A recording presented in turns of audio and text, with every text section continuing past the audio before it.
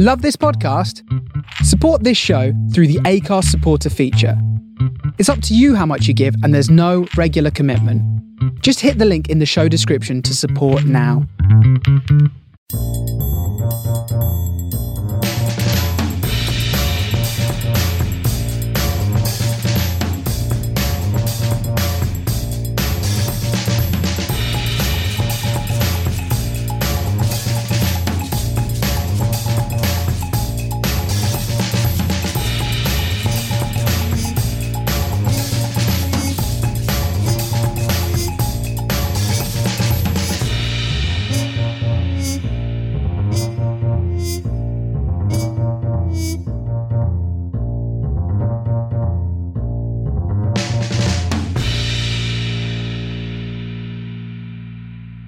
Hi and welcome to 2 Pints of Maggots and a Packet of Hooks, the fishing podcast. Welcome to the very, very latest edition where we, of course, will be looking at the press pack, having a dive into the tackle shed, and, of course, having the big chat. And this big chat is a very, very special one.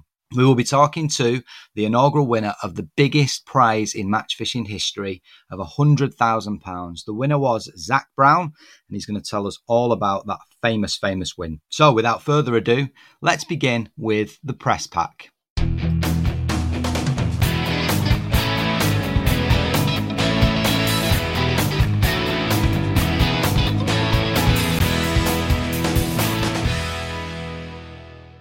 So welcome to the press pack. This is the area where we look at the printed press, whether it be the monthlies in Improve Your Course Fishing magazine or Match Fishing magazine. We also have a think about what's been going on social media, and we also look at the weekly press in the form of Angling Times also. For me, on a personal front, it's been a really, really busy month. We've, of course, had the last few episodes of the podcast. We've had a Riverfest special. We've also spoken to England assistant manager Darren Bickerton before those guys headed out to Italy. For me, personally as well, I've managed to do my level 1 Angling Trust coaching badge, fished a couple of matches. I've been away to the Norfolk Broads on holiday, did a little bit of a video over there and chilled out for a week. So, yeah, it's been all go. And to be honest, the weather's been really, really nice. The only challenge, of course, that we've had from a running water perspective is that we certainly need some fresh rain to go into our rivers.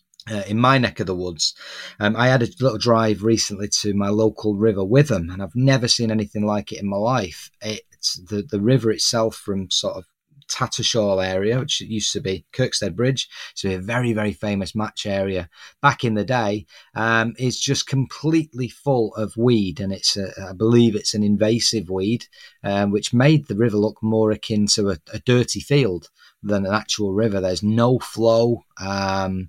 They're struggling to get rid of this stuff. So, yeah, I don't know what impacts that will have on the fish, but it all comes down to an element of over-abstraction out of the river, invasive weed species, and, of course, a lack of fresh water pushing it through. So, certainly any designs I had to get down on the river and target some of the big bream shoals and the tension perch, etc. there.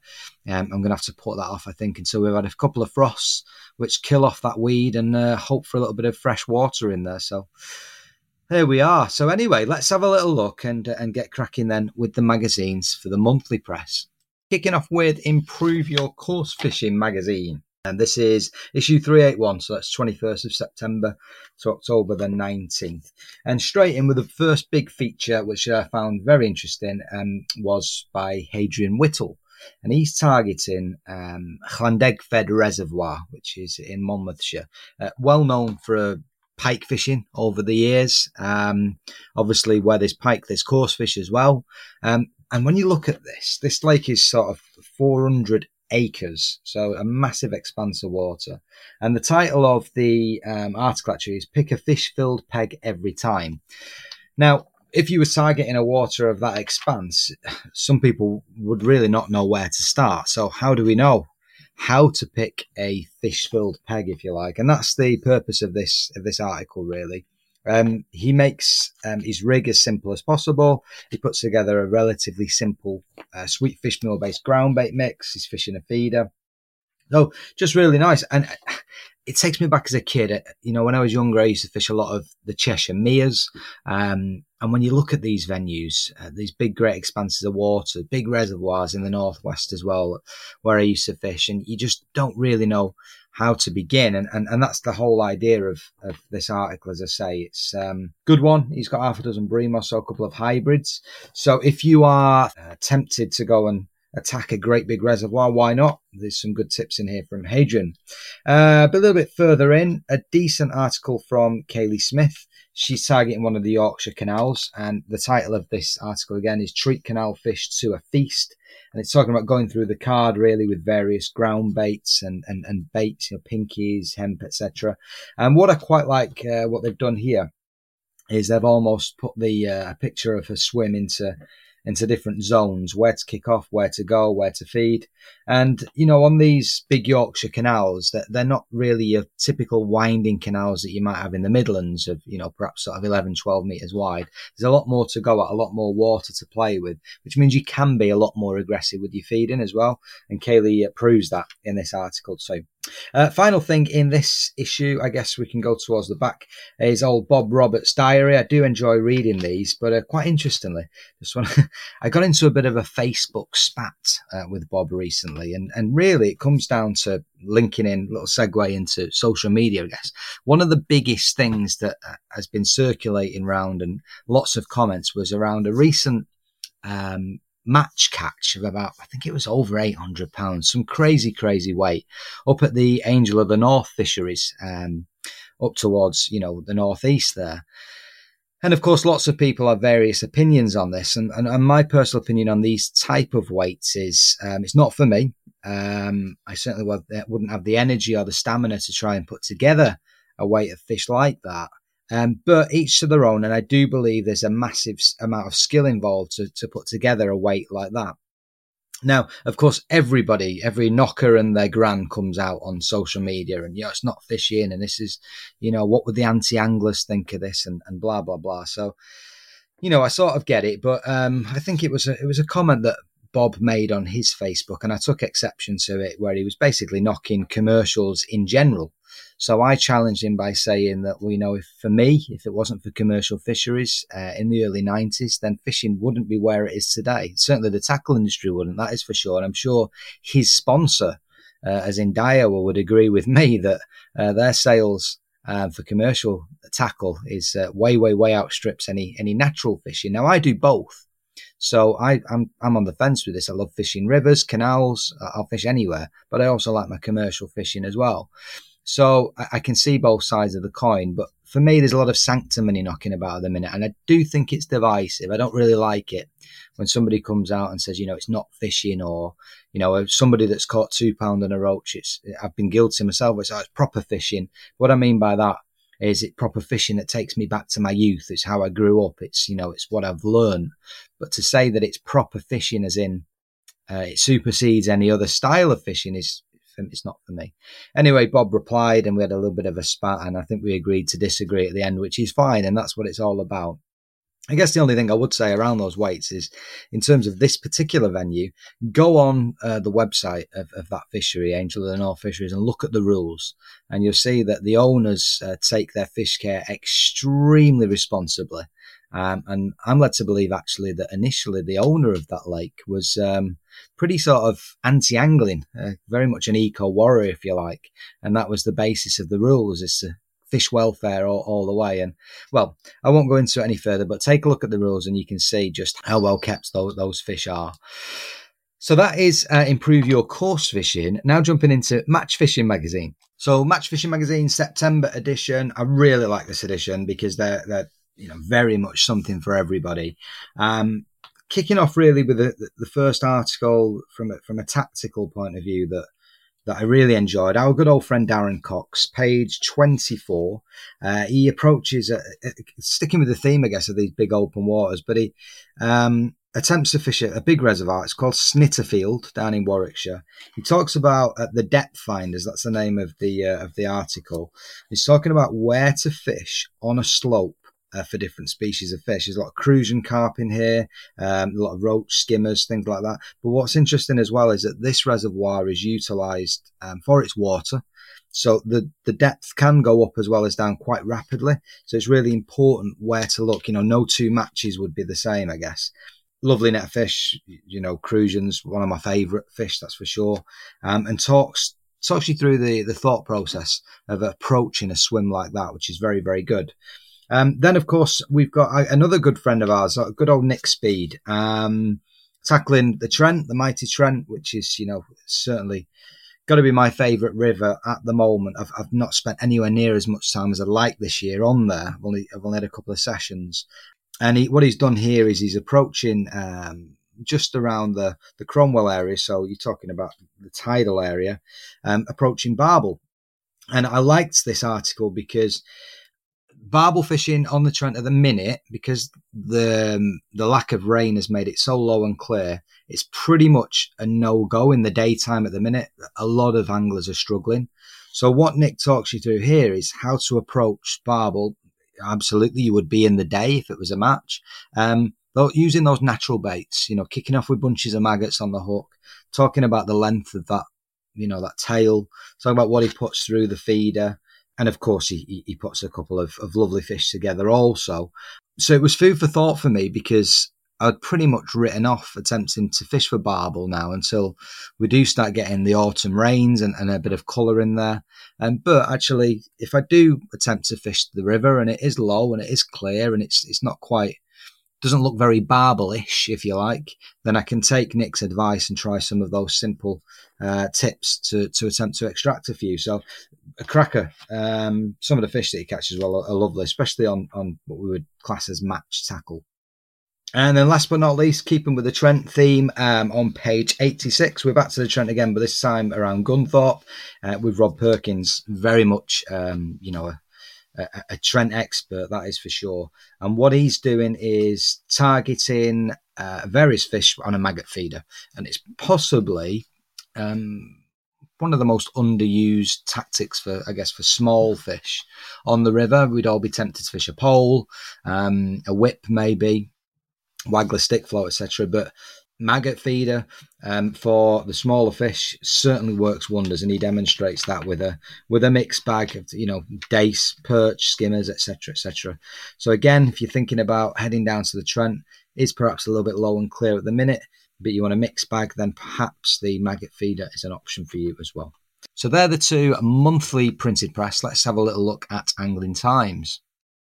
I've had a little look then at some of the most recent Angling Times, and a couple of those things that have really stood out in the magazine was, first of all, it says UK freshwater fisheries generate £1.7 billion. Calls for waters to be given added protection after new report reveals the huge economic benefits of angling. This is looking at a wide range of sales and statistics, but pretty much sort of around 400 million of that is on tackle, around 225 million on bait, and around 172 million on day tickets. The report also states that 1 million anglers enjoy our waterways on a total of 17 million angling days each year. Really, really interesting stuff, and how they've generated those stats and facts gives a compelling argument really as to how important angling is for not only the economy, but we all know about our mental health and all the rest of it. So yeah, we were straight in there with those stats and facts, pretty much as a headline report in Angling Times. That was September 21st. Another one, of course, from that week was the England lads came back from the World Championships in Italy. They claimed bronze, which is fantastic. It's the same venue where Alan Scottorn won one of his numerous World Championship medals, the River Mincio. Really, really good. A new look side, if you wish. I guess a couple of youngsters in there mixing with experience, and nobody let the team down. Very, very difficult to compete with the Italians on home soil, but we did very, very well. It's a great achievement with such young anglers also, so brilliant. Moving on to the match scene of Angling Times as well, actually makes quite a good change to get stuck into the match section of the magazine. The only problem, I guess, with the printed press now is the immediacy of the information. These results, scores and information he's online pretty much when the final hooter goes. And of course, with printed press, the guys have got to wait, get the information in them until it goes on sale. So, yeah, we pretty much all knew straight away that Stu Fotheringham had won the Golden Reel title and netted himself a nice 50 grand. Absolutely. That was at Larford Lakes, of course. He beat Andy Bennett in second place. But of course, this one was in the paper on the 21st of September, but the match was quite some time before. So that immediacy is, it's just missing nowadays with the printed press. And I guess they've got to think of a way of capturing the social media and that instant nature of information getting out there. Angling Times Super Cup. So that's where, of course, you've got various non-sponsored teams, tackle shop teams, club teams pit their wits against each other. I've fished a few of those over the years. They're always good fun. A bit of a mixture. You've got Barston Lakes and Meadowlands with 15 teams in the final. And the teams that ran out winners were Stainforth Angling. So there you go. It's a northern team there, comes out on top. Down in the Midlands. So good, well done to them. Brilliant, well done to Stu Fotheringham as well. Also reporting on the Division 2 National, which was early September. Again, immediacy, a little bit behind, but there's actually a good overview here of what they did, because you've got the interview with Paul Hughes, the winning captain. I don't think he was very well as well on that match, I read somewhere.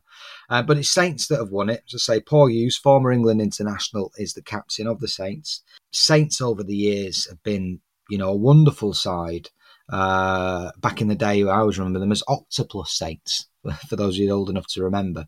They've won Winter Leagues on the Trent Embankment, and they've had a really solid team for years and years.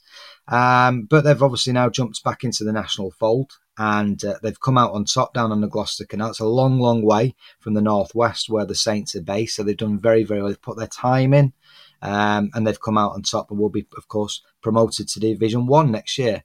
And they can be up against those real big teams again, which is where the Saints belong, I think, with such a great pedigree. But yeah, done really, really well. The individual result, of course, is always worth looking at. So that was, let me find this, Andy Jane, Census Lobby's tackle. And he's had 24 kilos, 480. So what's that in old money? About sort of £54. So Bream, as always, make up those big weights in general on a national. So yeah, good stuff. And then there's a couple of other bits in, but again, a bit more detail on England finishing third. So Angling Times wise, catches have been really interesting. It seems to be just made up of great big barbel in the latest editions. There's one or two big bream in there as well. It's the usual sort of thing when it comes to big fish. There was one, though, that did stand out. Let me find that. It is on page number 8. Yeah, page 8. A 3 pound, 3 ounce Crucian. And the reason why this stood out for me is because of all the controversy around hybridization, F1s, common cap, king cap, yada, yada, yada. And it's quite a tough one to sort of fathom out, if you like. But this certainly looks like a real Crucian, if you like. When you're fishing an 8mm pellet on a waggler and it sinks underneath and you've got this 3 pound, 3 ounce Crucian, well, that's a day to remember, isn't it? That is for sure. So that's what caught my eye from the catch section. So following on then from that match scene piece, it's now time to talk about the biggest prize in match fishing, which has been the recent final from the Fishing Association, and that is £100,000 prize, which supersedes anything in the past. And the winner, of course, was Zach Brown. So I think now is the time to have the big chat. For all your fishing needs, be sure to check out Fishing Evolution. Boasting 2 floors of branded displays, visit our recently expanded superstore at Hadley Road in Sleaford, where we offer a huge range of tackle from all of the leading coarse and carp brands such as Nash, Fox, Korda, Drennan, Preston, Guru, Daiwa and many, many more. You can also follow us on Facebook and Instagram, where we share all of the latest news and updates about products available in store. Hi and welcome to the Big Chat. And on this episode, we've got a very, very special occasion because we've just had the biggest prize in match fishing has gone ahead. It's done and dusted, the inaugural Fishing Association Cup. And joining me on the Big Chat today is Preston Innovations and Sonia Bates backed serial big finalist, and the winner of the FA Cup. It is Mr. Zach Brown. How are you, sir? Yeah, brilliant. Thanks, you. Yeah, not bad at all, mate. Thank you for joining me. I bet your keep nets haven't even dried since last weekend, have they? And has it sunk in yet? To be honest, it's been like Sunday was basically spent sort of thinking, blimey, have I actually just won that? Yeah. And then it's been straight back to work. And work is just hectic, flat out all the time anyway. So it's just, yeah, to be honest, I've not even really had time to think about it, or, it's just been chaos. I know, mate. And do you know what? It's actually quite refreshing in some respects. When we were trying to set this up, and it was like, I was between work, you was between work. You're not a full-time angler. You are a normal bloke who's out and about doing his job and trying to fit in his fishing in. And it's just weird, isn't it? It's like, yeah, it's quite refreshing, really. I mean, it's tough, isn't it? Like, I don't know about you, but I've got young family as well. So, work, young family, fishing, it's just forever flat out. But it's wouldn't have it any other way, to be fair. Yeah, no, absolutely. Well, like I say, thanks for joining me. It's a massive, massive well done. It's a huge achievement. You are no stranger to these big money finals. Obviously, a former Match This winner as well. Fishermania finalist this year. Was it your first year in the Fisho final this year? That's the first Fisho final, yeah. I thought so. And we can talk about that sort of stuff later on. But obviously, I mean, why I wanted to grab hold of you and have this big chat was all around the Fishing Association, and just purely because it's just the prize money's, it's never been seen before in the sport. So it's great, but we'll get to that. I don't know if you ever heard any of these shows before, but I have a bit of a theme, and we call it past, present and future. So I think I want to delve into your past a little bit. I mean, you're a relatively young guy, younger than me, that is for sure. You said you got a young family as well. So when I say past, actually, it's probably not that too far ago in my mind's eye. But I read somewhere that you started fishing with was it your old man or was it your granddad out sea fishing? Is that right? Yeah. So my granddad used to have a yacht, a boat that we used to go to the Isle of Wight on. Yeah. And one day, for some reason, my granddad decided to get the fishing rod out that he keeps on the back of the boat. And we done a bit of spinning and we caught some mackerel, and then I managed to catch this bass. I don't know, it must have been 4 or 5 pound, sensible one. Yeah. And, my granddad was like, oh, great, we'll have that for dinner. And did you eat it? Yeah. No, well, we put him in the sink and we were going to eat him, and he kept flapping about in the sink, and I didn't have the heart in the end. I ended up throwing him back in the end. Lovely. But, so that sort of gave me the bug for fishing. And from there, my dad took me down to the local river, the River Mole, and we joined the Dorking Club there. And that was sort of how it started, really. And did you then sort of, when you join a club, so there's definitely a theme throughout these chats, and a lot of these top anglers that go down, there's one route or another. Somebody like an Andy Bennett, Harry Bignell, who we've had on before, they were straight in. They were straight into the opens. They weren't messing about. A group of mates. But then a lot of people, and myself included, went down the club route. So is that what happened with you? Someone take you under your wing and then, start learning the ropes from the lads in the club? Well, as I say, when I first started fishing junior matches, I was probably 8 or 9. Yeah, that's young. So, I was never going to go and fish an open match at the age of 8 or 9. No. So it was like the junior matches. Once a month there was a junior match on the river. At that time, a lot of the anglers that were fishing for Dorking, like your Steve Gardners and your Steve Saunderses and lads like that, they had their own boys in the juniors as well. Yeah. So, when I was fishing matches, I was fishing against Michael Saunders, who went on to fish for England. And, I was a bit younger than them, 5 years younger than them. So I always sort of aspired to get to their sort of level, if you know what I mean. Yeah. And that's what really pushed me on when I was a junior. Is it one of them where did your old man fish, or was it just granddad?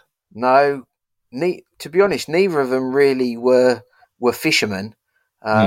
It's just my granddad had a fishing rod on the boat, and it just so happened that, you know, we caught some fish, and my dad only really got into it because I'd taken an interest in it.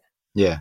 So, yeah, whereas a lot of the other juniors as well, you know, their dads were fishermen and all that. I was completely starting at the bottom. I didn't even know the basics. I didn't have anyone to teach me the basics. Yeah, you're on the back foot straight away, aren't you? Exactly, So what did you do? Did somebody did they have little lessons or in the club? Yeah, or did you... well, they had a couple of guys who were running the junior section in the Dorking Club, Andy Wadey and another guy called Ray. I forget his surname, but they were really good. Like, you know, they'd have teach-ins, and when you were fishing the matches, they'd come along, and I suppose a lot of it was down to Andy, because one match he said to me, all I could catch was minnows on the river.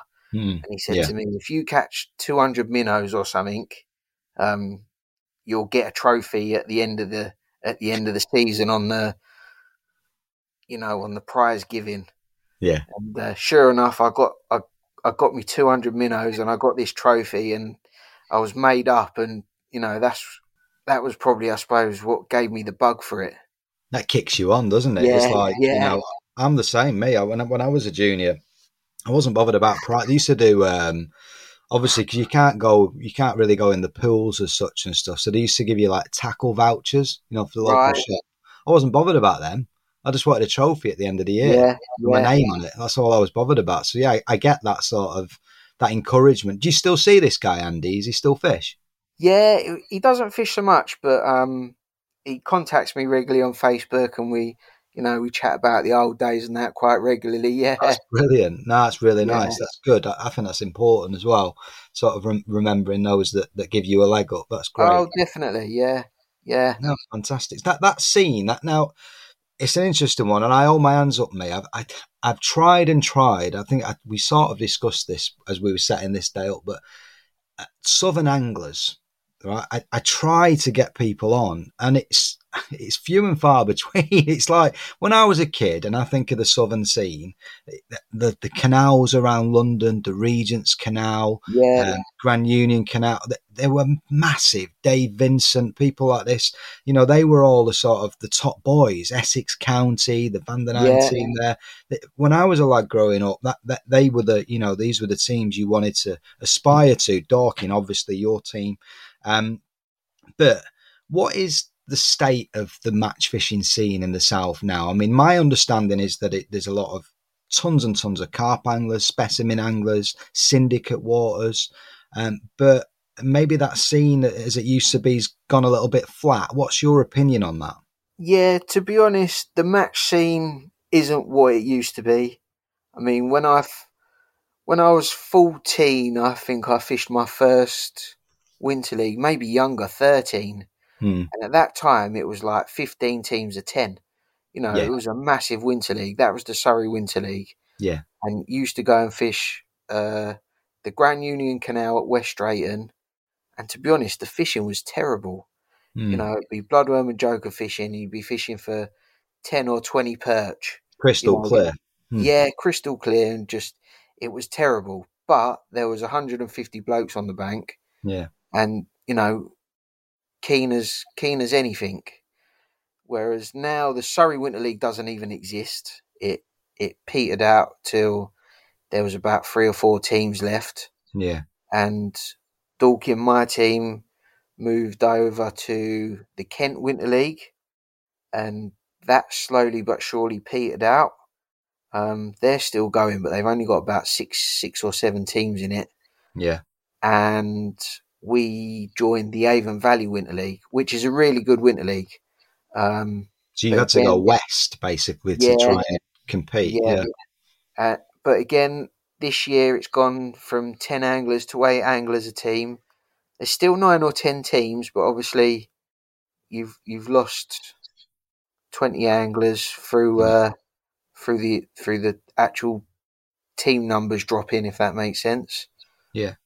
But why do you think it is? I honestly don't know. There seems to be a lot of club matches and a lot of anglers who are happy to be the big fish in the little pond, maybe. Yeah, I get that. Yeah, and not so many club matches, not so many opens. Mm-hmm. Is it cost? We know that the cost of living down south is more expensive, and I think I go back to 20 years ago when I fished Gold Valley a few times back then on a couple of qualifiers and bits and pieces, and 20 years ago it was 11 quid a day then. I don't know what it is nowadays for a day ticket.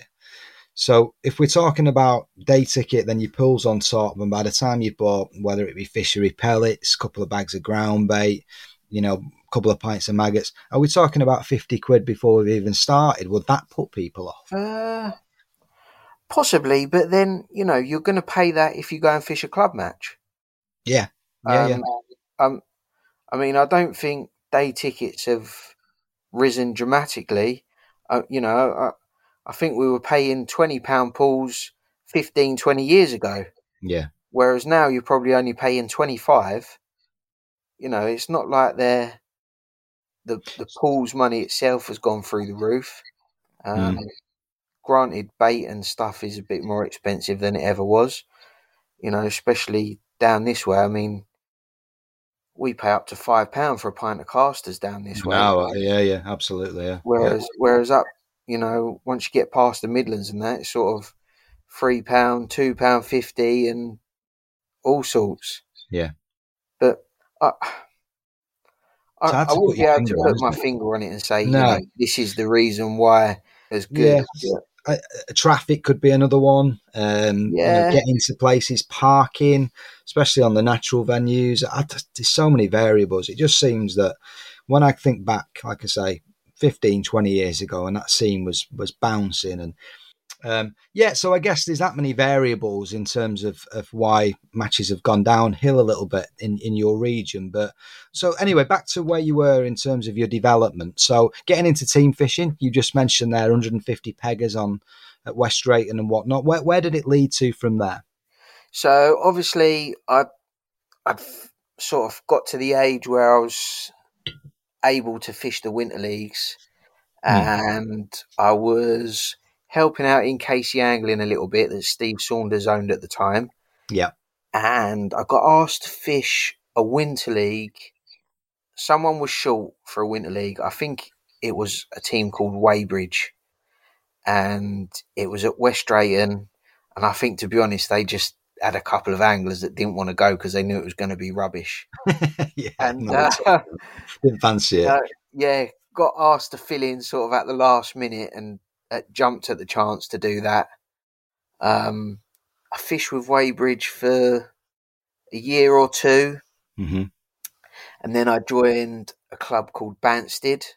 Yeah. Who, they were normally the runners-up to Dorking every year. Yeah, my old mate Keith Arthur, I've had all the old stories of Banstead back in the day. Sure, yeah. Yeah, you had Banstead, you had Kenny Collins and Tommy Hillier, and a lot of well-known anglers went through Banstead before they sort of hit Dorking. Yeah. And I spent a long time with Banstead. I had some brilliant days there. Fished my first Winter League final with Banstead. I was going to say, any highlights? That would be a big highlight, fishing the final. Sure, yeah. Fished my first Winter League final with Banstead. I can't remember where that was. It couldn't have been that good because I'd have remembered if I caught anything. Yeah, it was probably the Trent Embankment in the middle of November or something. It was a big flooded river somewhere, and I know I caught a bream and I lost a big fish, but I can't remember where it was for the life of me. But I must have done all right because I caught a bream, so it couldn't have been that bad. Yeah.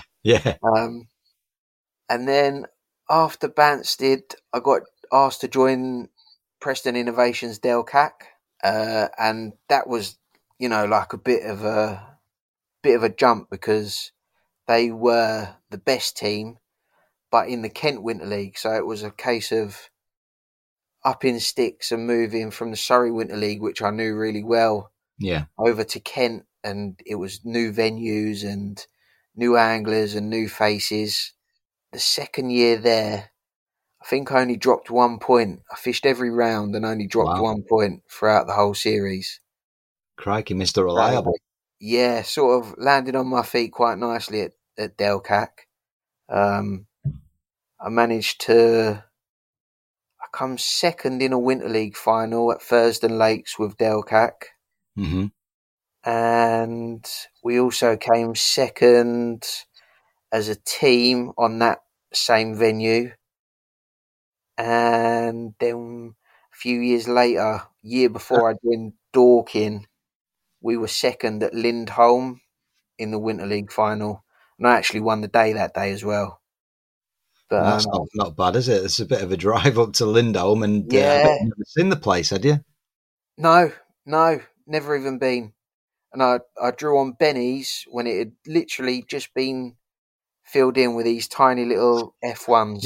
Yeah. I caught 80 kilos of these tiny little F1 shallow. It was a lovely day's fishing. Yeah, team fishing was really, for me, it's where it's at. Is it still that? Is that still your thing?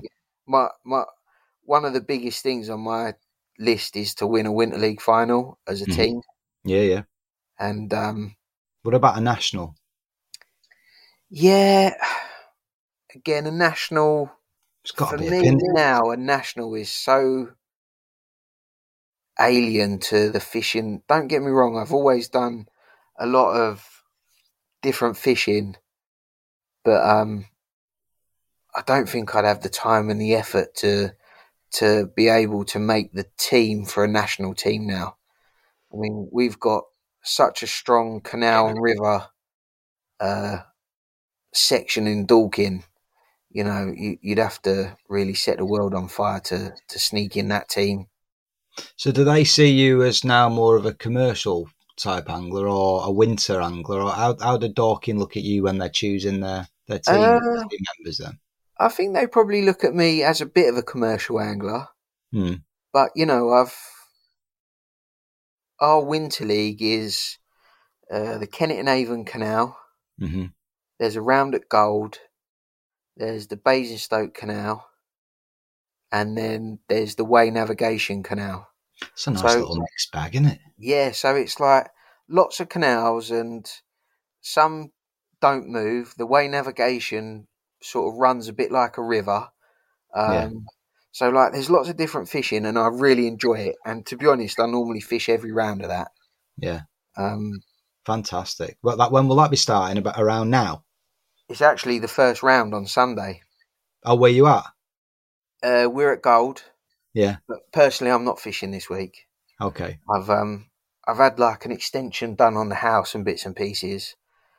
So what with Fisho and Fishing Association and all that, it's taken up so much time. I need to put a bit of time and effort into spending some time with the family and sorting this bloody extension out. Yeah, no. Well, at least you're going to have the dough to sort of pay for it all anyway. So that's one thing. That's really interesting. That takes me back. I love doing these because as these episodes sort of grow and develop, I can refer back to other ones, and I always, when I started these big chats as part of the podcast, I always wanted to try and understand the mindset of a top angler, whether it be natural, international, commercial, whatever, it didn't matter, of a course angler. And what you've just told me relates back to one not too long ago with Lee Wright. And he's exactly, his mindset just like yours.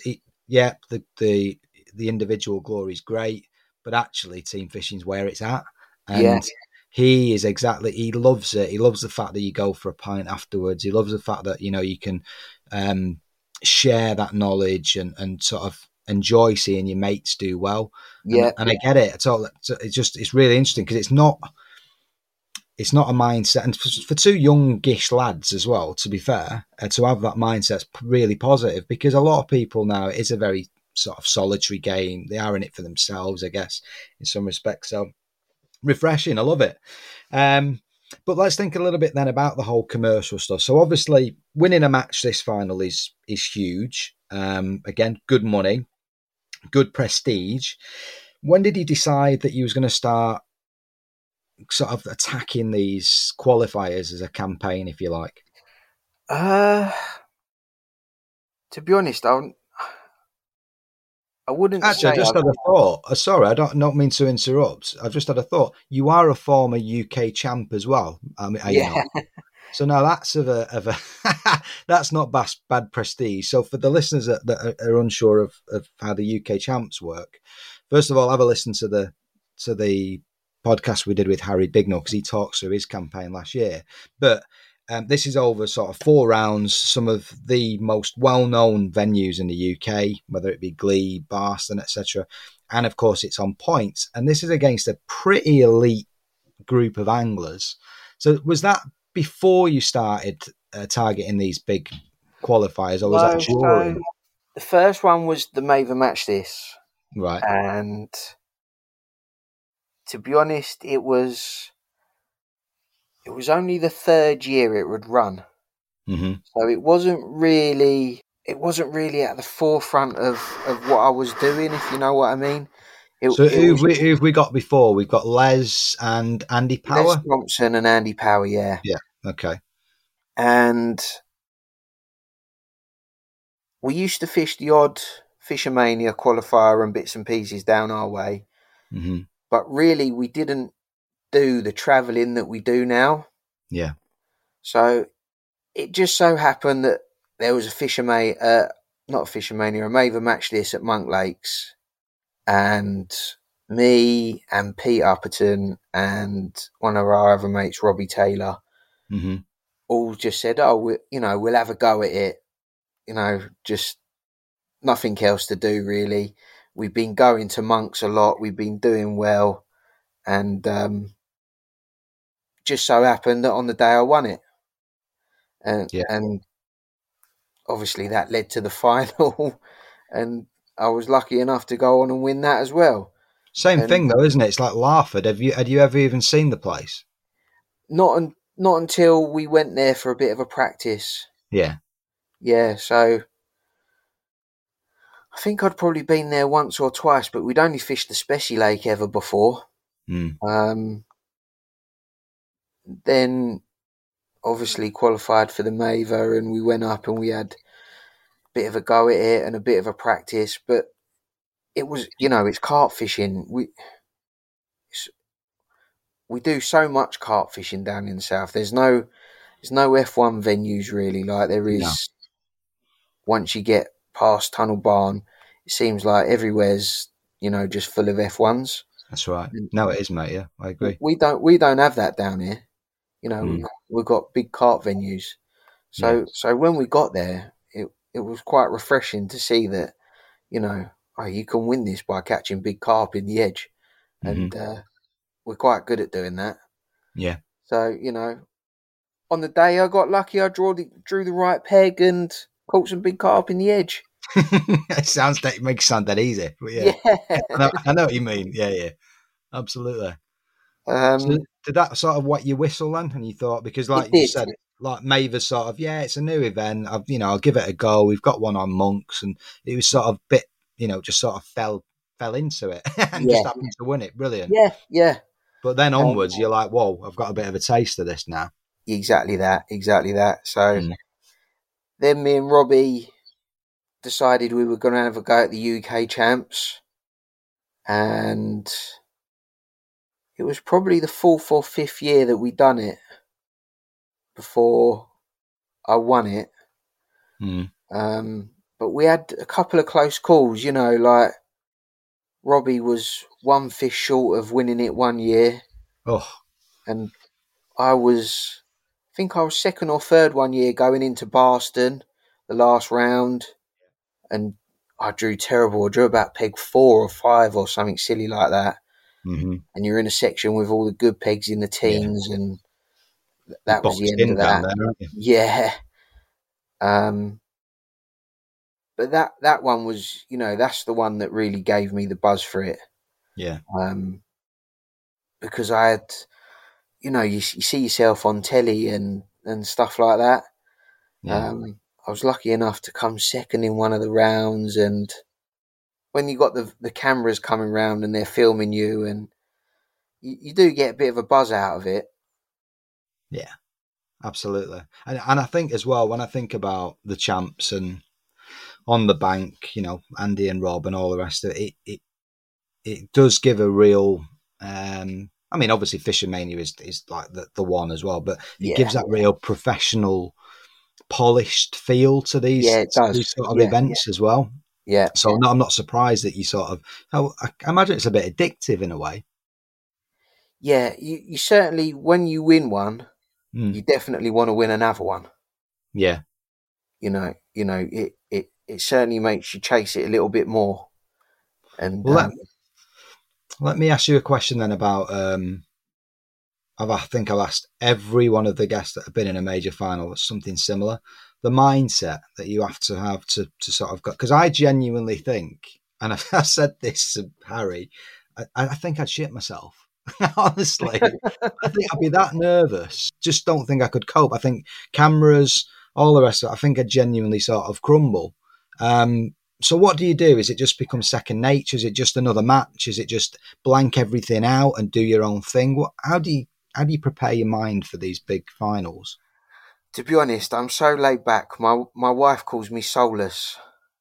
Brilliant. I'm so laid back. I just sort of go with the flow. And don't get me wrong, the first match this final, obviously the draw was the night before, and I'd drawn the MPEG.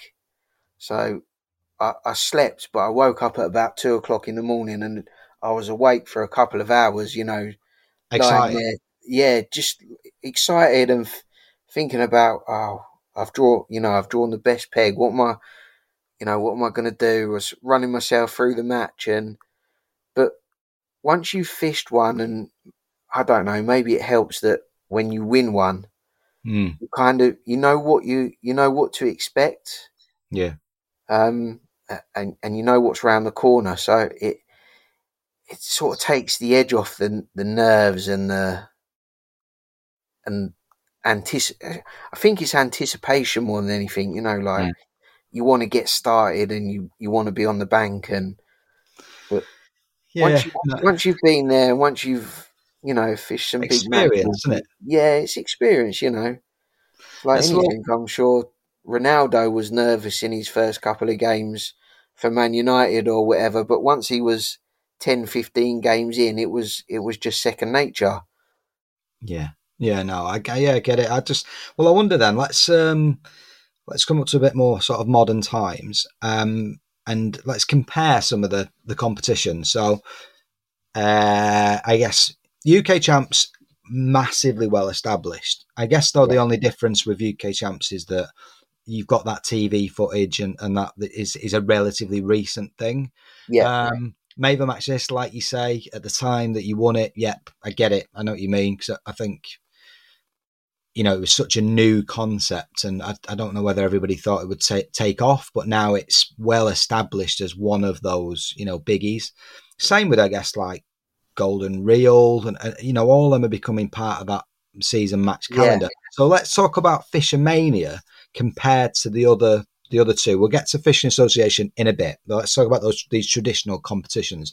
How was your experience of Fishermania this year versus those other big matches in the past? They're very different in the respect that everything's just on a much bigger scale. Official. They want everybody to have the same clothing on. They want, they're trying to make it look very professional for the telly. Yeah. They seem to have taken a lot of stick about the TV coverage, and some of it I can understand, but I think they also have to understand that it's not just going out to fishermen.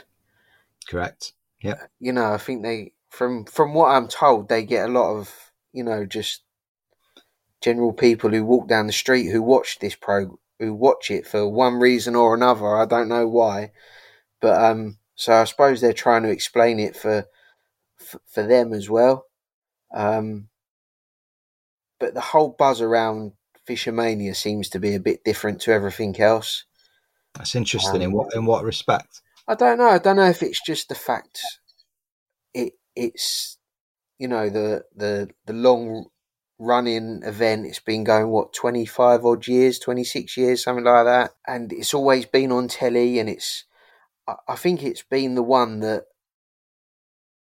or it's probably still the one that, if someone asked you, what one of the big four would you like to win, I think Fishermania would still be the one that people would pick. What would you say? I'd still definitely like to win Fishermania. Yeah. That's really interesting that it's a different buzz, a different vibe. Yeah, it's more polished. They're trying to make it professional. Everything's you're right, in layman's terms. I guess the sheer volume of the amount of cameras on the bank as well is different. Yeah, totally. I mean, this year, obviously, I drew between Jamie Hughes and Andy May. And obviously, they draw a crowd anyway, just because of who they are.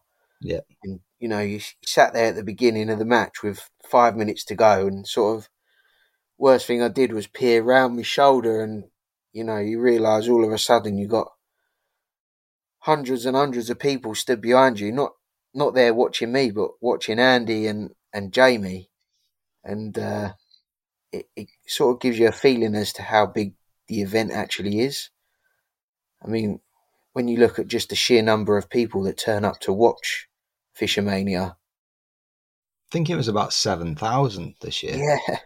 It's a lot of people.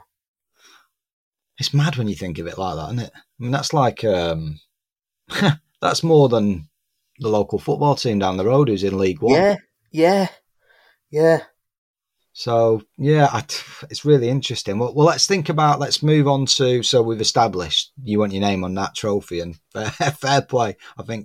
I agree. I think it's the pinnacle Fishermania out of all the big ones. It's, that, or I think if you're a natural, I think Riverfest has got a real, I think that's got a lot to it now. I think the money might not be there yet. I think it's 14, I think John picked up, which ain't bad. It's not a bad day's work, is it? 14 grand. But right.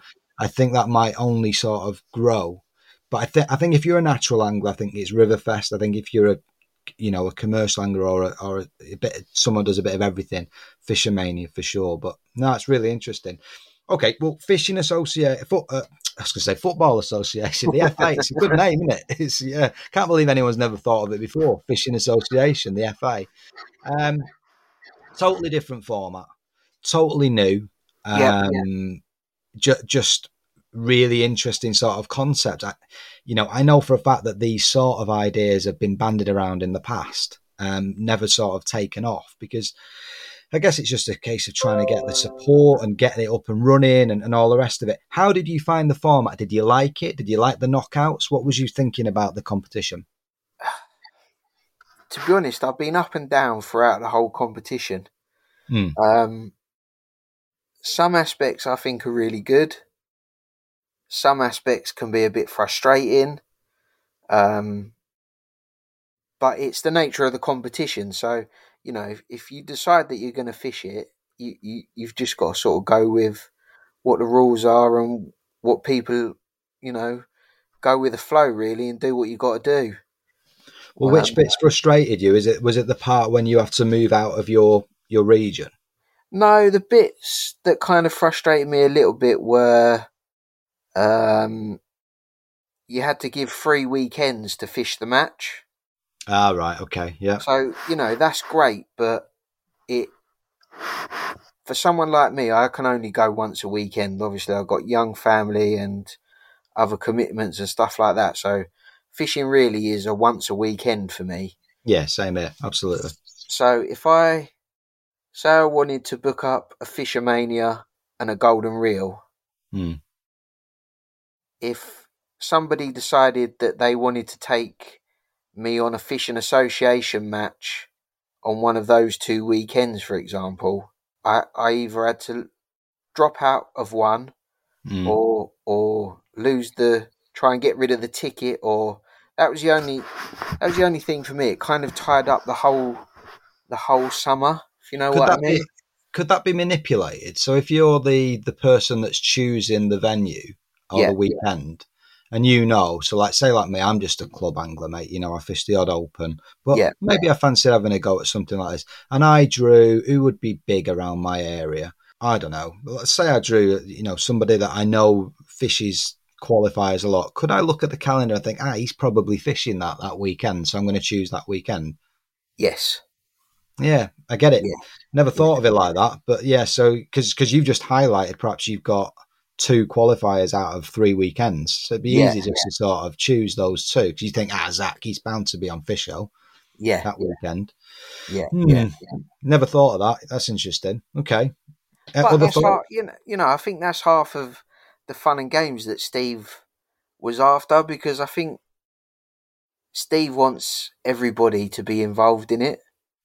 Whether you're a top end match angler or, a lower end club angler who does a few opens, there was definitely anglers there that had reached a final who were probably not the best anglers in their region. Yeah. And, fair play to them. They'd knocked people out along the way, and they made the final. I think there's one thing about just match fishing in general, and we've covered this loads on all these chats with everybody from the old school to the younger lads like yourself, and that is anybody can win on the day in the right conditions. Most people can catch fish. It's just who can catch fish more than everybody else, and it's just on the day. And I think that's the magic, really, of match fishing. I could go and my hero's Bob Nudd. I could go and fish down at Spalding in the winter and draw next to the fella and beat him. On the right day. Yeah, and you just can't beat it. That sort of feeling. It's fantastic. So I get that. I like that. Like you say, it could just be if you roll with the punches and you expect it. Because in some ways, you could just turn around and say, "Well, it's not my problem that you've got Fishermania and Match This tickets booked up." So no, exactly that. Exactly that. Exactly that. That's interesting. So, okay, a few frustrations with the concepts and what have you, but overall, you think for a first one, for an inaugural, it's got legs, obviously. Oh, Definitely. I mean, Steve's done a brilliant job, to be honest. The final was brilliant. Yeah. He's the good thing about Steve is he's happy to admit where he's gone wrong and the things that he knows he can do better next time, and. When you've got an open mind like that, the competition's only ever going to get better. Yeah. I mean, I'll be completely honest about the competition for me is that I think it needs polishing. Some of the feeds that he did and stuff, the draws and whatnot, probably just need being a little bit more professional and whatnot. But that's a case of just it needs to grow. It needs to, I guess, when you cast your mind back to the first Match This, when probably Phil put that together, there would have been teething problems. There would have been lessons learned. And like you say, I think like anything in your professional life, if you can take feedback on and run with it and improve, then it will only grow and get better. Exactly that. What did you think to Woodlands as a final venue? I thought it was pretty good, to be fair. Like another one you've never been, I guess. Yeah, no, never been there. I mean, Woodlands on a good run is 5 hours from my house. Absolutely, mate. Yeah, it's a trek from me. So. Yeah. On a bad run, it's 7 or 8. But yeah, luckily, again, me and Mark Goddard, the Dorking team captain, we both qualified. Yeah. And we managed to get up there for 3 days for a practice. Mm-hmm. We went on the Friday, Saturday and the Sunday. There was a festival on the Friday, so we had a bit of a watch and sort of saw what people were up to a little bit and locals got a feel for it. Yeah, watch some of the locals. Watch Yeah. Craig, the owner, sit on Partridge Peg 2 and catch a load. And then we fished the Saturday and the Sunday. But for us, it was lucky because it's very much like Monk Lakes. I was going to say, did it remind you of anywhere that you'd been before? Yeah, very much like Monk Lakes. Big fish, Mm-hmm. clever fish, been in there a long time. But, you catch them the same dobbing. Yeah. Short fishing down the edge. Bit of paste fishing, bit of, there was fish to be caught on really whatever you wanted to do. Just whatever you're confident in, I guess. Yeah, exactly that. So in terms of the actual final, it's quite interesting because if I remember rightly, I read you bit of an overview. You wasn't really going anywhere, to be fair, for what? The first couple of hours? And then like many commercials. And again, just like we said before about, anybody can beat anybody on the day, given the conditions and whatnot. Like so many matches, that edge comes alive. Yeah. So take us to that actual match and sort of where was your head at, say, halfway through? Halfway through, I was probably sat there thinking, this edge needs to come good. How many times have we all said that? If I'm not catching the edge, I'm knackered. Yeah. Obviously, I'd caught nothing in the first hour. I caught 4 carp in the second hour. Then the third hour, I caught 2 on a method up the bank, and I'd lost one on a method. Wow. And there was like 2.5 hours to go. Yeah. And to be honest, I fed my edge earlier than I was going to because I was going nowhere. Yeah. So I fed the edge and I caught 5 in 20 minutes fishing up the edge. What was your mix? What did you put in? So I fished chunky fish, Sonny Baits, chunky fish, ground bait up the edge. When we went up and watched Craig Kent on the Friday, it was apparent that they loved maggots. They just seemed to love maggots. Deads or alive? Deads in the edge I fished. Yeah. But lots of maggots in your ground bait seemed to be important. So I fed 4 pots there. Left it 5 minutes, had another chuck on the method, no bites. Dropped in the edge and I caught 5 in 20 minutes. Mm-hmm. And then it went a bit funny and I sort of sat there and thought, right, I need to feed some more bait. So I fed another 2 pots. And I thought, let's just have a look on this line straight out where I'd been feeding live maggots quite heavily. Yeah. And it hit the bottom and went straight under. And this is what you'd call like a 2+2 line, like bottom of the near shelf. Yeah, well, 2+1. So a top kit and a full section. And it was just rigid there, to be honest. Yeah. And it was sort of flick the switch into beast mode and it's put funny, as many fish in the net as quickly as possible. Well, speaking of that, I think this is a bit of a southern thing as well. Somebody said to me about, I can't remember the exact figure, but they said they'd watched you and you'd put a fish. I don't know, it was something stupid, like 12 seconds or whatever. But I remember watching Will Raisin on I think it was a Fishing Mania final actually at Cudmore once.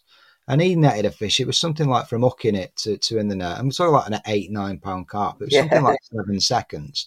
And I think part of the reason why, and I think you do something similar, is that you land in the fish. I can't explain it. I have to bring a fish to the surface, mate, so I can see it.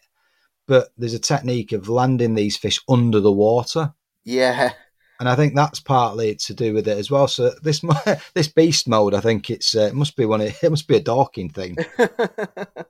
I'm certainly not as good, anywhere near as good as Will is. It's unreal, isn't it? I've never seen anything like it. Yeah, but it's like anything, isn't it? The more you catch, sort of, the quicker and the more efficient you become at netting them, I suppose.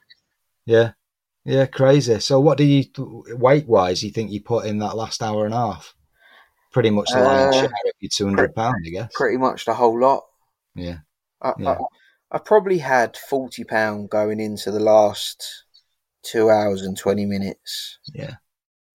So what's that then? 160 odd pound in an hour and a half. So it just goes to show if we're all going to pull lessons from these conversations and these big matches, it's, don't give up, do something different. Yeah, Lee Wright, again, another lesson he said he learned from Ivan Marks years ago. If your match is going nowhere, do something stupid.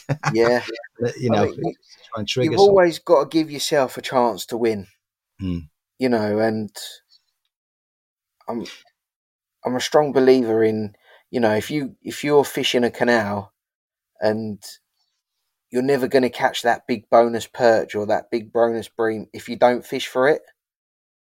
And it's similar on the commercials. You're never going to catch £200 in the last hour and a half unless you fish for them.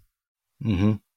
So, What about team orders? What do you ever get? Because there's a big difference there between trying to go for glory as an individual and as a team, like you say, Winter League, where you've got to get that 800 grams or whatever it might be. Do you still always put in that bonus line? Yeah. Oh, without a doubt. Without a doubt. If you can catch that 800 grams with one fish, why mess around trying to catch lots of little ones? Yeah. No, I'm with you. I like it. I said to my mate the other day about, trying pellet lines and things that might be slightly different on the local canal that's not been done before, because you never know. No, that's like it. A throwaway line. You've only got to do it once and it work. And, you sort of set the trend, don't you? Before you know it, everyone's going to the canal fishing micros and expanders. Some canals near us where there's lots of tension, lots of bream, and every now and again someone catches 60 or 70 pound of them. And, it's not because they've gone there and fed 6 casters. They've gone there, I know it's not. They've gone there and fished for it. Yeah, it's true. Yeah, they've not put a little toss pot in if they have a few. Brilliant. Yeah, no, that's right. Fantastic. Well, that gives a good overview there. I think, you give us a good idea of the mindset of how that big match went. Obviously, you'll be defending it, trying to defend next year. I guess you don't get a bye. I don't know whether Steve said anything about that. I guess you've got a few people have mentioned it. I'm not actually sure. Well, I don't think Fisher has this year. I don't have to ask Harry, but I don't think he's got, like Andy Bennett got a. I don't think, I'll have to ask Harry and find out, but I'm sure he hasn't got a buy next year. I think he's got to qualify again. Right. I'm not sure. Yeah, I wish, that's one thing I wish they would do. If they're going to give people a buy, then it should be a buy every year. Yeah. Whereas it sort of seems like sort of a bit made up as they go along. Yeah, it's got to be. I don't know. I'd have to check. I don't think he knew at the time when I last spoke to him. So surely you would know you should know on the day. You'd like to think so, wouldn't you? Yeah, interesting. Yeah. Well, maybe you'll find out. I mean, I don't know. I'm sure. I know they're in the process of Fishing Association. They want to get up and running again ASAP and sort that out and maybe make some tweaks, like you say. Now, there was a bit of a rumour about payments, about that you've got to wait for a payment. Is that true or not? How's that panning out? Yeah, I do have to wait for it. There's talk about, this and that and blah, blah, blah. But I signed something very similar for Fisho. So I don't think it's anything to worry about. Or out of the ordinary. As I say, I signed something very similar to Fisho.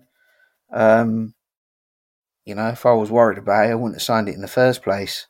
Yeah, no, of course. No, it's the social media mill, isn't it? You read all stuff.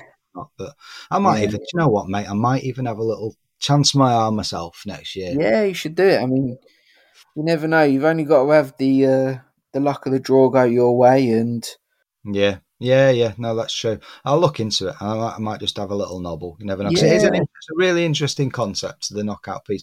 I wonder, do you think it would work from a teams level? Possibly. I or I think, pairs, something like yeah, that. pairs or teams of three or something like that, I think would work. Hmm.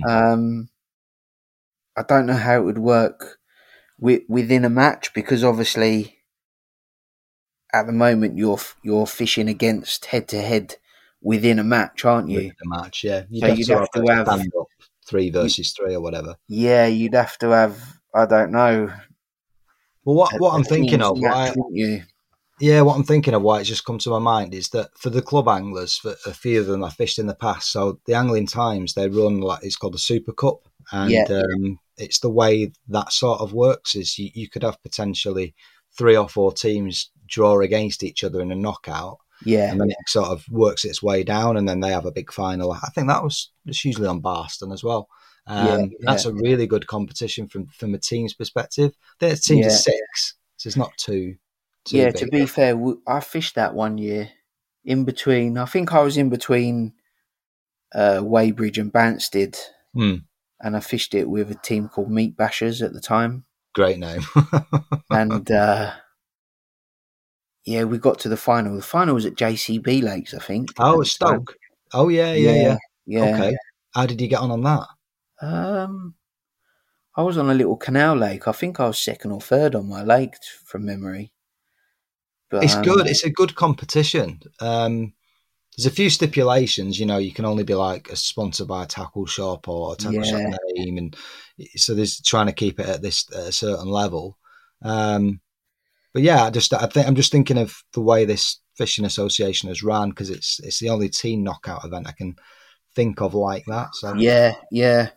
good. I'm sure it will just it'll either establish itself or it'll fizzle out. Who knows? We'll Yeah, I see. mean, Steve's got a lot of big plans as well. I think he wants to do like a silvers one, and Mm. like a naturals one, and I don't think, if he can see the first 2 or 3 years out, I think there'll be lots of competition similar, Mm. and I think they'll be the ones to be in. To be honest, Do you? yeah, I really do. Do you think they'll take over the fish O's though of this world? I don't think they'll take over the fishos, but they'll certainly have Maver and Golden Reel looking over their shoulder, definitely. Yeah. Well, I guess moving on then to we've done past, we've done present, and where you've come up to now and future. What's the future hold? You just said that you're going to have a bit of a chill out with the family, and well deserved. Sort your house out and whatnot, and then like you say, Winter League kicks off this weekend. So what is it? Back into that? Is it get the thermals out and try and get the team to the semis and to the finals again, or what's the plan going Yeah, forward? it will be a few weeks off. Try and squeeze my way back into the Winter League team, which won't be easy with the anglers that are in the team at the moment. Mm. But yeah, if not, it will be a bit of winter fishing, bit of silvers fishing, and then it'll be Winter League time. Get up to decoy and start practicing for that. Yeah, that's sort of it up until January, February, I suppose. Brilliant. And tell us finally about your, I guess, role with Preston. So I know they've got a new range of poles coming out soon. Have they not? Have you had a waggle of those? Was you part of the consultancy team? How does all No, that? to be honest, there's definitely a new range of poles coming out. We've got a consultants day on a couple of weeks' time coming up. We'll get together and we go to Woodlands View and we have a look at bits and pieces and have a chat. And Brilliant. so I'll manage to get my hands on a pole then. But to be honest, the guys put so much time and effort into these poles and into all the tackle that they makes. It's no mean feat what they get up to. But yeah, we get a few bits and pieces sent out, and we give our opinions and bits and pieces on it, and ultimately they've got the final say. But it's funny, the fishing trade, because sometimes you come up with little ideas and that, and you think, yeah, that's a brilliant idea. Yeah. But, like only 1% of the angling trade's going to buy it. Yeah. So, Yeah. sometimes you have these brilliant products, but you can't quite make them work for the numbers wise. Still got to think about what's going to sell to everybody. Mass market, mate. That's exactly the one. that. Yeah. If you ever get a chance, listen to one of these chats with Clive Branson, the old Welsh champion. He tells some great stories, and if you just read up on him, he was banging on the door early 90s with pre-stretch line, Right. low diameter pre-stretch line. He was laughed out of every shop he ever went in. Yeah. And it's not until, obviously sort of 10, 15 years, it's all we use, especially with commercial fishing. Yeah. It's like, it was the future, and that's what he was saying, and he was getting laughed out of the place. And I imagine that probably Andy Finley and people like that, when they first come up with those flatbed methods, went through a similar story, and look where we are today. So yeah, it's great that you're involved and you get to see some of these ideas in advance, you and the team. What's it like working with people like Des Ship and Lee Kerry and people like, real sort of, I guess they're full-time anglers, aren't they? Yeah. No, they're brilliant. Not only can you sort of bounce ideas off each other, but they can teach you so much. Yeah. Even again, they're sort of next level on anything that I'll ever be, those boys. Did you see yourself like that? Because Harry Bignell was exactly the same. He couldn't, when he's just won Fishermania, and people will say that in that breath. They'll crikey, I've just drawn next to the Fishermania winner. And he doesn't see himself like that at all. He sees they're just a bloke. I go to work and I fish at the weekend. Is that how you think about yourself? Yeah. I don't claim to be, a superstar or anything like that. I'm an average guy that can fish a bit. I like that. Yeah, that's a good one. Yeah. No, it's interesting. Is it what makes a superstar then? If you don't think you are, when you've just won £100,000 match and won 50 grand or whatever you got for Maver back then, what makes someone a superstar? For me, I sort of agree with where you're coming from, because for me, a superstar is a world champion, and Alex Scotland is a superstar.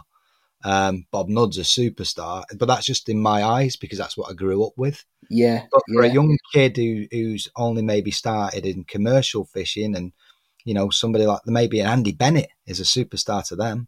Yeah, you're probably right. But as I say, when I first started out, it was all about trying to get into England teams and England trials, and sort of that's the route that I wanted to go down. So I've always looked at those anglers, your Steve Gardner, your Des Ships, and that I've always looked at them as the superstars, because they are literally at the top. They're at world championships, and they're mixing with the best and coming home with medals, and world level is where I'd say a superstar's at. You're like me. I agree. And I think that's a good way to end our big chat. Zach, it's been an absolute pleasure having a chat with you today. It's been great. Thank you so much for your time. Brilliant. Thanks for having me. Teddy Fisher Baits specialise in the manufacture of fishing ground bait and additives. We combine a 40-year-old proven fish catching recipe and the experience of our skilled team. Fishing is an adventure, and here at Teddy Fisher, we strive to make that adventure a success. Go to www.teddyfisher.co.uk to see our full range of baits. Well, welcome to the Tackle Shed, and let's dive straight into the magazines and see what they've got on their tackle pages. And weirdly enough, at the minute, I don't think it's the time of the year that the manufacturers are making any launches. There doesn't seem to be a great deal in the weeklies or in the monthly magazines to really get stuck into. In fact, there's a little bit of stuff, bit of regurgitation going on.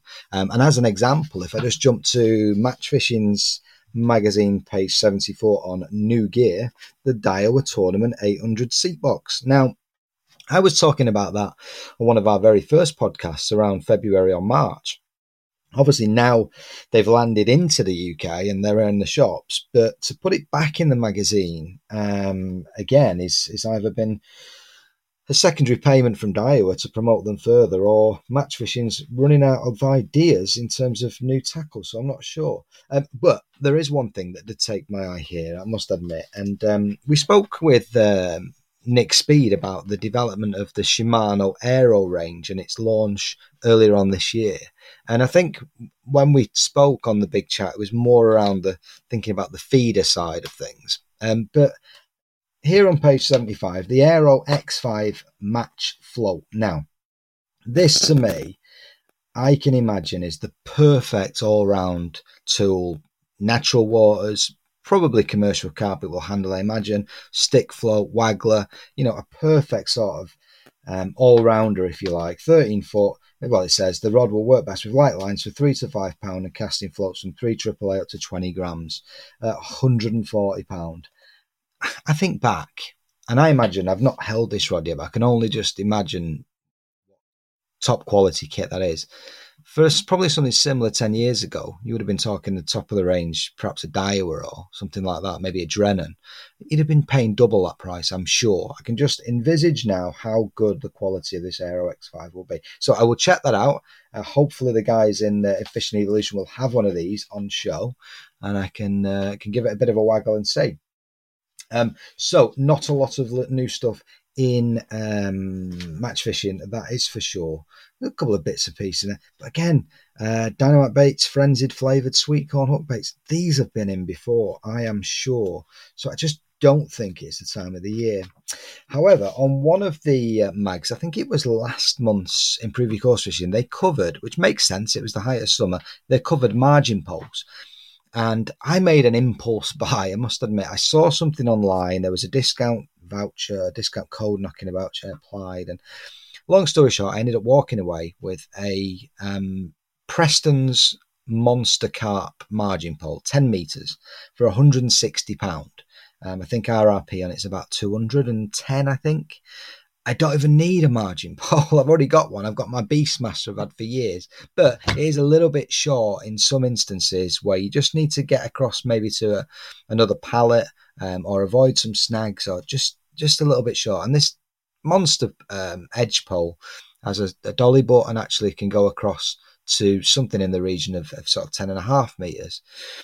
Anyway, I probably bought it too late in the year, and when I was going to get a chance to use this, but I did use it on last Sunday, last time I was out. Really put it through its paces.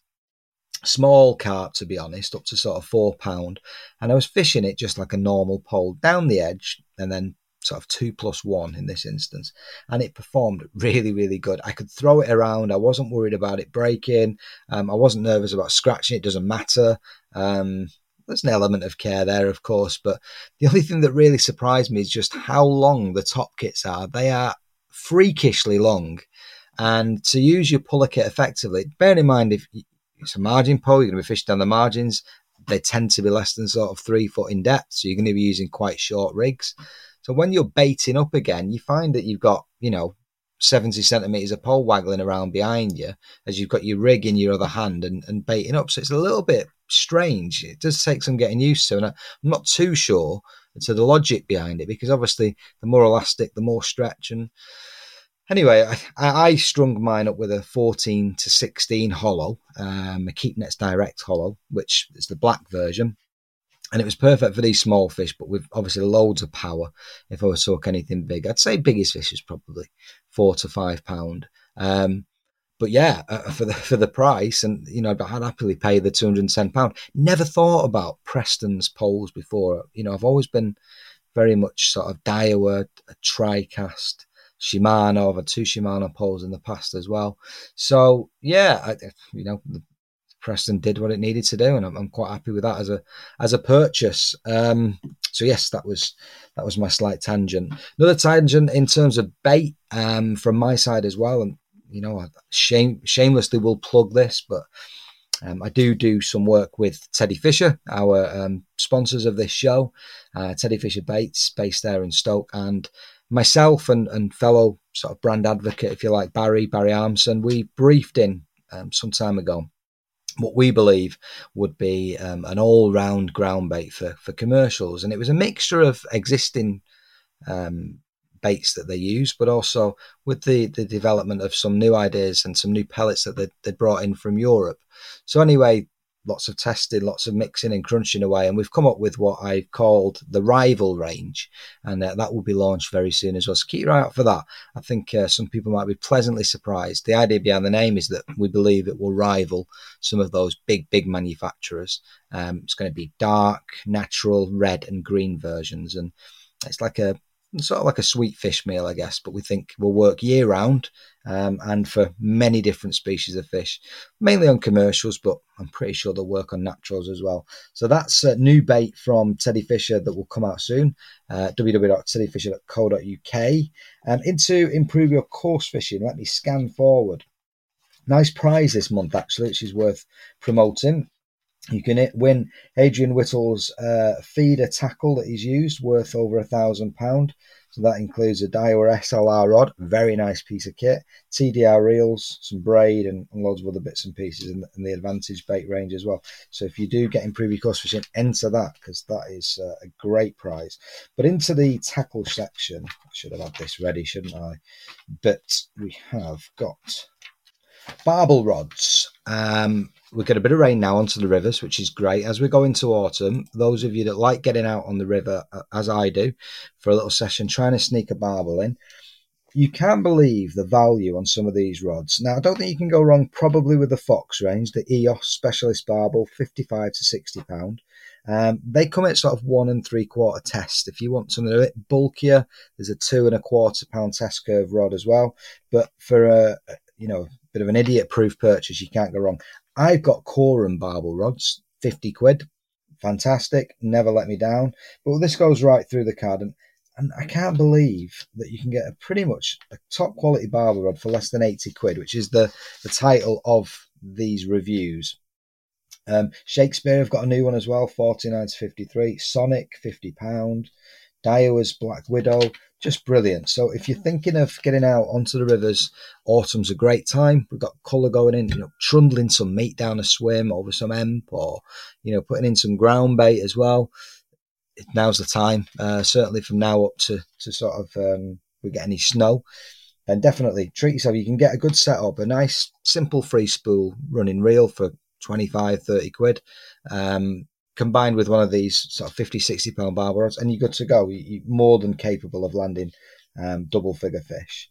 So that's in Improve Your Course Fishing magazine. And onto the Angling Times. This week's really good because it's got this autumn theme, a bit like the barbel I just discussed there, but it's talking about roach. And what you'll find, of course, as we head into autumn, into winter, a lot of roach on natural waterways will start heading into town centres, finding a little bit of warmth, and they do tend to have a bit of a chew, a little bit of colour into the water as well. So there's a whole section, tackle guide here, on catching bags of roach this autumn. One thing I quite like is a little bit of focus on fluorocarbon. Fluorocarbon's a great hook length material from now through to probably sort of March. It talks about Drennan Suplex, which is the one that I use as well. Wag and mag is a technique as well. It's something that I really enjoy. So there's a couple of waggler rods in here, whether it be a relatively affordable Shimano Aero, we just discussed, but the X1 version coming at £60, or an Acolyte, which is sort of 160. Talks about maggot feeder as well. It's just a nice little thought provoker. Ground bait wise, of course, Sensus Roach, Van der Nine Roach, some good cans of cooked hemp. So everything that you need to target roach for this autumn is covered in this Angling Times piece. And I like that they focused on, a specific species as we move forward. One thing they'll point out, we talk about tried and tested, the Preston Monster Margin Pole. Abu Garcia 507 closed face reel, and it says closed face reels aren't something you see in use much these days. We have no reason to see why not, blah blah blah blah. Well, I've had all the old school ones. I've got some really old Abus back in the day that I used to use. I like using a closed face reel on the river. Anyway, I bought this 507 this year to replace one of my old ones that was getting a bit tired, and it's good. But it's not a patch on the old stuff, that is for sure. Simplicity on the old one was key. The benefit of this is that because I'm so used to using a drag and a clutch for commercial fishing, I wanted that function on a closed face where I didn't want to play fish on back wind. And on this reel, it does have a clutch on the side of the handle. So I do like that. But I've not had any success with big fish just yet. I've just found it's smooth, it's slick, it's quick enough for stick float fishing and waggler fishing, but it's still, maybe it's in my mind, but it doesn't feel as good as using the old ones. So yeah, anyway, check out the latest section there, this week's Angling Times, about targeting roach and various bits of tackle to use for this autumn. So there we go. That is another episode over and done with, and a massive thanks to Zach Brown for being my special guest. It's really enjoyable talking to him. So there we go. Thanks for listening, and tight lines.